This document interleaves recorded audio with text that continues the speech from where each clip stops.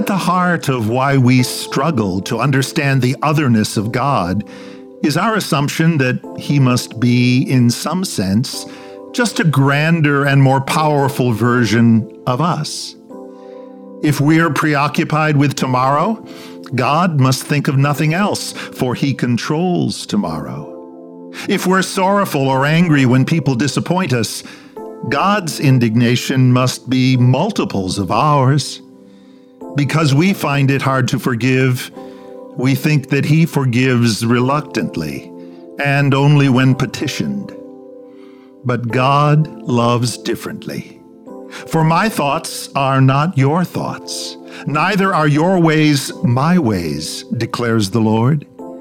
In the heart of God, there's an unquenchable affection for us, even when we're anxious, even when we're angry, even when we stumble at forgiving or believing we've been forgiven.